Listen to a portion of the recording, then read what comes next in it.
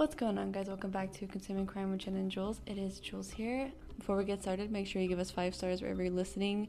Tell your friends, tell your family if they like true crime to go ahead and check us out.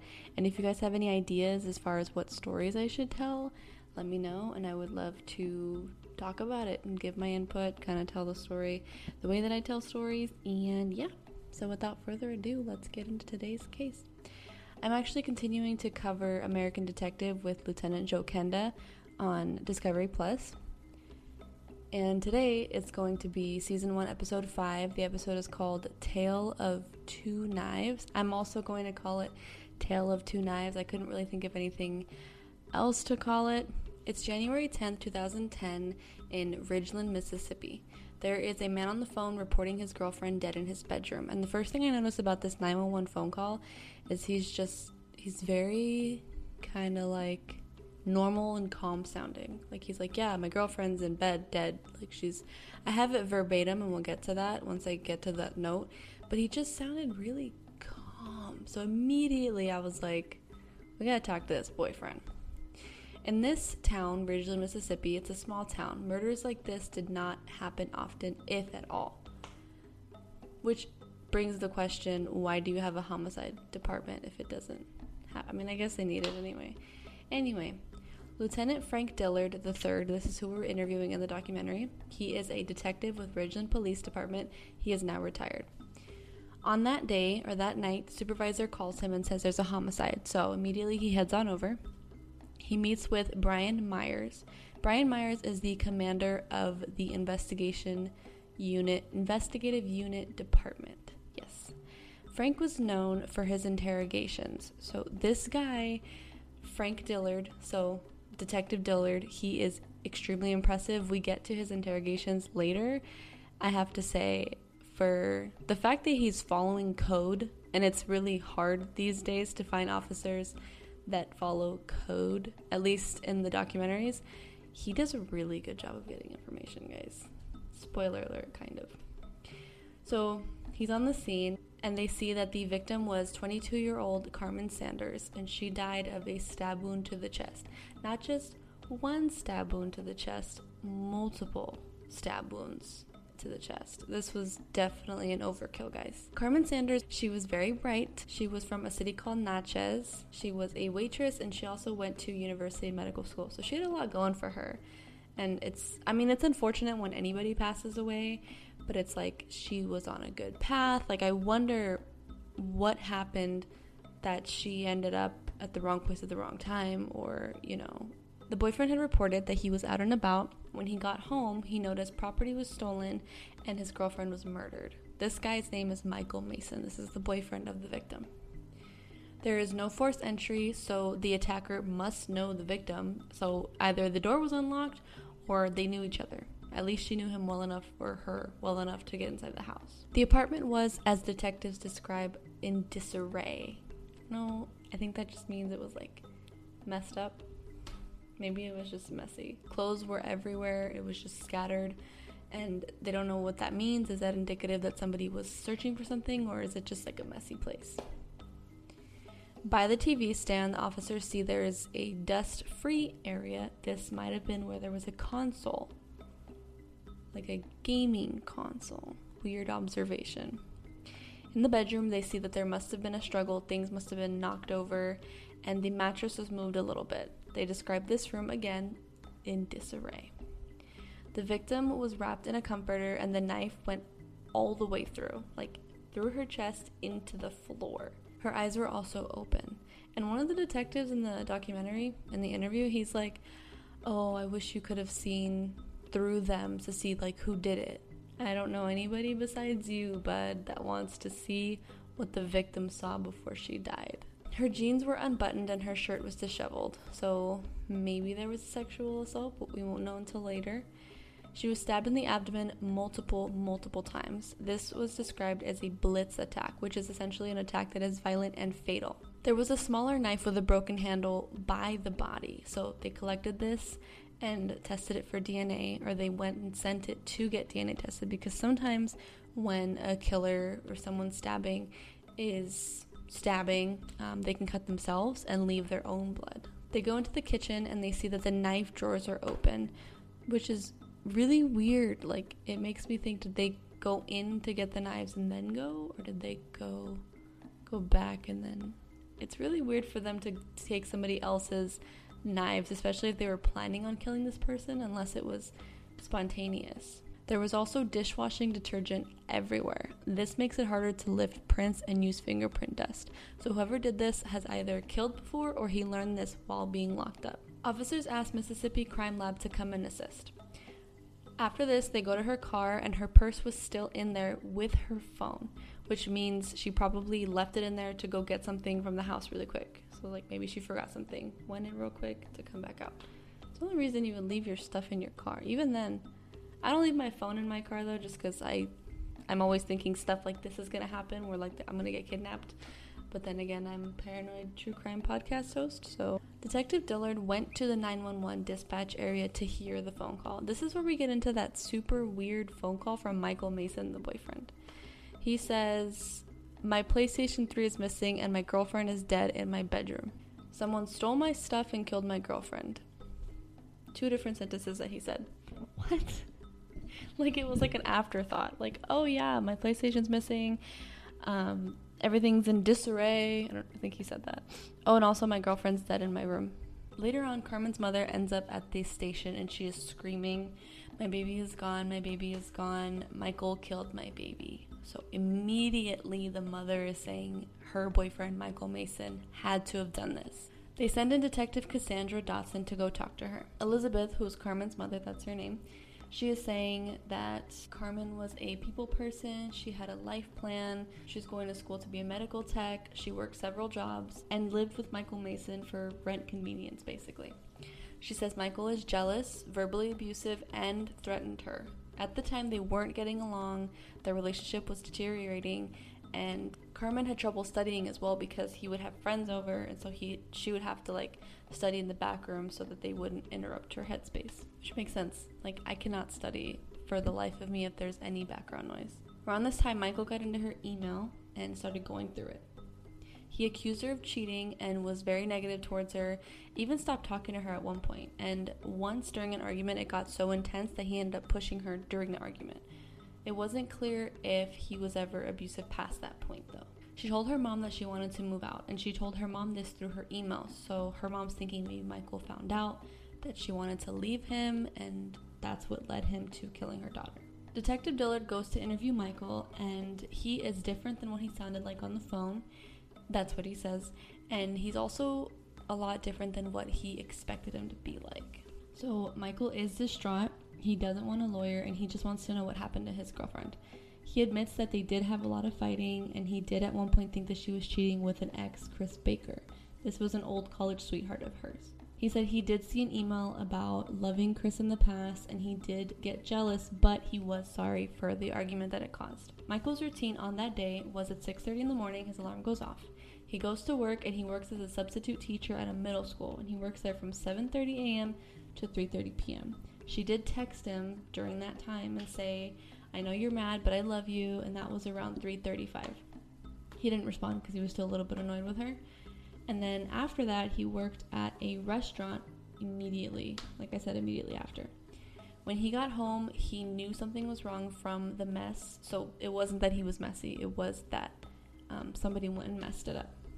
At first, and this part, like, really bums me out because I always see YouTubers pulling pranks like this, which is so stupid. Listen, like, pull all the pranks in the world, but like, where the line I think is drawn is like when you play with somebody's, like, when you pretend to be dead. Like, that's not a funny joke. It's just not. But anyway, yeah, he goes into his room, sees the comforter wrapped around her with blood, and he thought she was joking. And obviously she wasn't, because when he pulled out the comforter and he noticed that, yeah, she was dead. He said that that was the worst thing he had ever seen in his entire life. After that, he ran out and called 911. Again, in the phone call, he did not sound like somebody who just saw his girlfriend dead, but he could just be one of those people that kind of goes into, like, shock and just goes really, like, monotone. Detective asks him, "Will we find your DNA on the knife?" And he responds immediately, "No, sir, you will not." He does say that the PlayStation is like his second girlfriend, which okay, now it's really not the time to bring that up, but okay, Michael. Detective describes him as a gentle giant, and this guy probably did not do it. I also do not think he did it anymore, even though the whole time I was like, let's get to Michael Mason. We gotta talk to him, but I don't think he did it either. To confirm his alibi, he said from 7:30 a.m. to 11 p.m. he was at work, right? He went as a substitute teacher, and then he went to work at the restaurant. Detective did call both of those jobs, and they did confirm that he was there during those times. So the lover, Chris Baker, let's talk about that guy. Why is she talking about him in the emails? Is she in contact with him? Did she cheat on Michael with him? Let's get into that. Oh wait, before we get into that, let's meet with the medical examiner. The medical examiner says that there was no evidence of sexual activity or assault, which is good. Whoever did this did not assault her body. Only Carmen's blood was on the scene, which is unfortunate because now we don't have any other DNA. She was stabbed more than a dozen times, and there were 2 knives. She knows this because they were at different depths. On top of that, one of the blades was broken into her rib cage and was still in her body, and this was a steak knife. They probably were stabbing her, and then it got stuck, and then they went to get another knife, and then go... Like, you have all that time to leave the room and come back and still want to, like, resume. I mean, it takes a psychopath to stab somebody in general, but, like, bro... This was post-mortem, by the way. So the attacker went to the kitchen to get a butcher knife after she was already dead, and then that's when he or she went and stabbed through the chest into the concrete floor. Now we're getting into the lover, or the suspected lover, Chris Baker. They had him come in for an interview, and they had Detective Dotson start it off. He says they dated for a while, and he did know about Michael, but he didn't want to intervene. He does look really, really upset as well. He had no anger towards her. She was very sweet, and all she wanted to do was be happy, and she always had it rough. This is according to Chris. He did tell her that if anything in the future changed with Michael, that he would always be there, which I think is really sweet. He asked the detective, how did she die? And she says she was stabbed. So after that, he starts getting upset. At first, I was thinking, are you upset because you're guilty? And then it quickly turns into, I think he really loved her. He says he starts sobbing into his hands, and he starts saying, like, she was too good of a person to die at 22 years old. And yeah, I don't know. At this point, I don't think he did it. On that Friday night, he said that he was at home, which was 180 miles away. Based on his phone pings from that night, he was at home. And that checks out. That's his alibi. Which, the sus part of me is like, could he have left his phone? Like, somebody's gonna kill somebody and they could use their phone as an alibi. You could totally just leave your phone at home and then have somebody use your phone so it pings and then like go and then come back. I don't know. I don't think he did it though. It's just like, it's not an airtight alibi, as detectives say. They start to look back at the boyfriend, and he did mention a couple of coworkers that had come over before to play some games. They need to make sure that they vet every single person, and they start focusing on a man named Robert Harvey. Detective Dillard heard the name, and he was like, that name sounds really familiar. So he goes and he asks a detective that might know the name. That detective says, oh yeah, I was going to serve him a warrant on a sexual assault case. When he went to use the arrest warrant, he had fled to Florida for about 1.5 to 2 years. And that sexual assault, we'll talk about it for a minute. The victim said that she met him at a local mall, they became friends, and she went to his place. Once they were inside, he became a completely different person. She said that she was afraid of him, and he threatened her, and so because of that, she let him do whatever, which I'm not even going to get into, you guys can only imagine. He told her if she didn't do what he said, that he would kill her.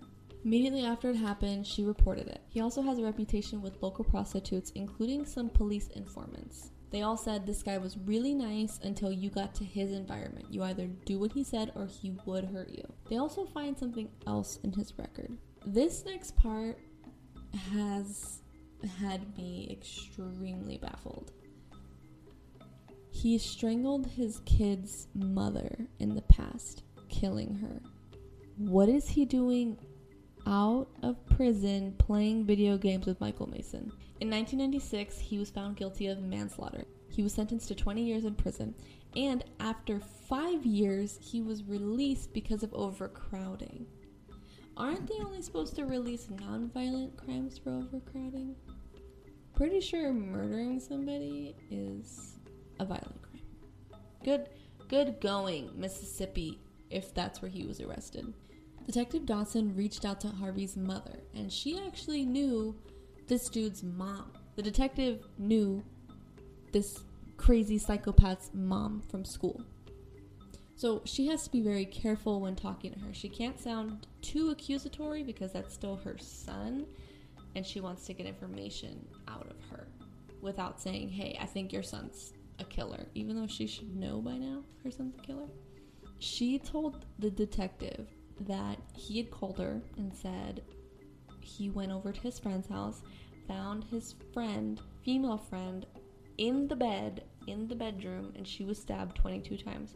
First of all, she wasn't on the bed, she was on the floor next to the bed. Second of all, how did you know she was stabbed 22 times? Third of all, why does your mom know this before it's released to the media? That's weird. This dude called his mom, told him details about a murder that even detectives didn't know.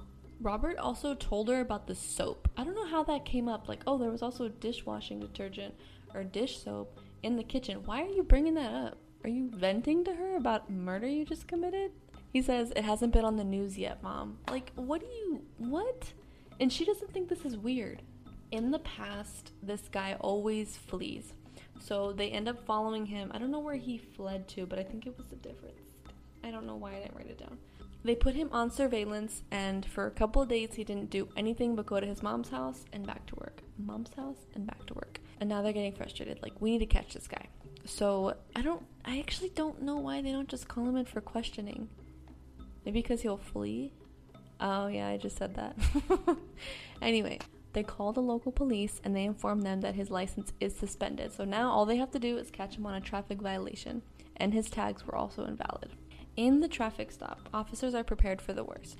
In the dramatization, you guys, there's like 5 cop cars, like 10 cops, a bunch of guns, and I'm like, okay, like, it's just a dude that ran a stop sign. Like, okay, I know he murdered somebody. I know that he did. But what I'm trying to say is, like, in order to get him into custody, why do you need that many cars? Why do you need that many resources? Like, does that make sense? I kind of, like, almost messed up there, but I tried to redeem myself. I just think that's a lot of cops for trying to get somebody into the station. Do you know what I'm saying? Okay, hopefully you guys know what I'm saying. Anyway, he was compliant, and they took him into custody. See, he didn't have a gun. He, like, put his hands out. He was compliant. Detective Dillard is interviewing him now, and this is where we get to, like, the impressiveness of his interrogation skills. He is polite and calm. Who's polite and calm? Oh, Dillard describes Robert as being polite and calm. He said, yeah, I've been to the house about twice. I played Madden on the PlayStation with Michael. They ask him, what do you know about the murder of Carmen? He says nothing. He knows nothing about Carmen being murdered. Yet his mom knows details. Like, get your story straight, dude. He said he had never been to that house without Michael being there as well. That night that she was murdered, he was with a female friend that he hadn't seen for a while. We gotta find the female friend. So Detective Dillard leaves the room, both to call the female friend and confirm his alibi, and also to kind of let Robert sit there and think. And Lieutenant Joe Kenda puts it perfectly. He says, the biggest enemy when you're guilty is your mind. You're thinking, like, what could the detective be learning when he is not in front of you? That's super smart. So he calls that female friend, and she tells the detective that she had not seen him in months.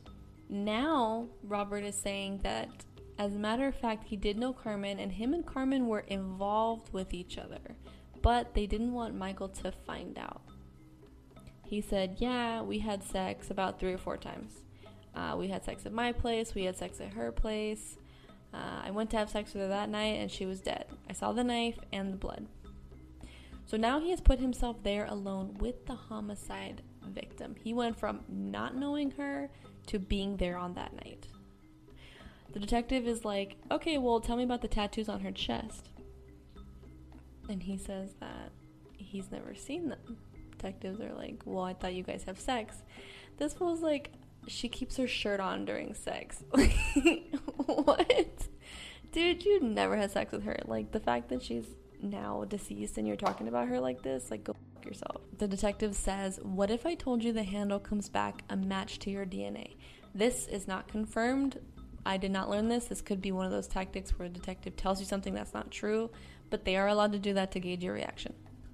he says that's impossible. So Detective Dillard keeps kind of pushing and pushing and pushing to the point where he says, okay, I touched the knife. I was just going to take the knife out. And at that point, he asks for an attorney.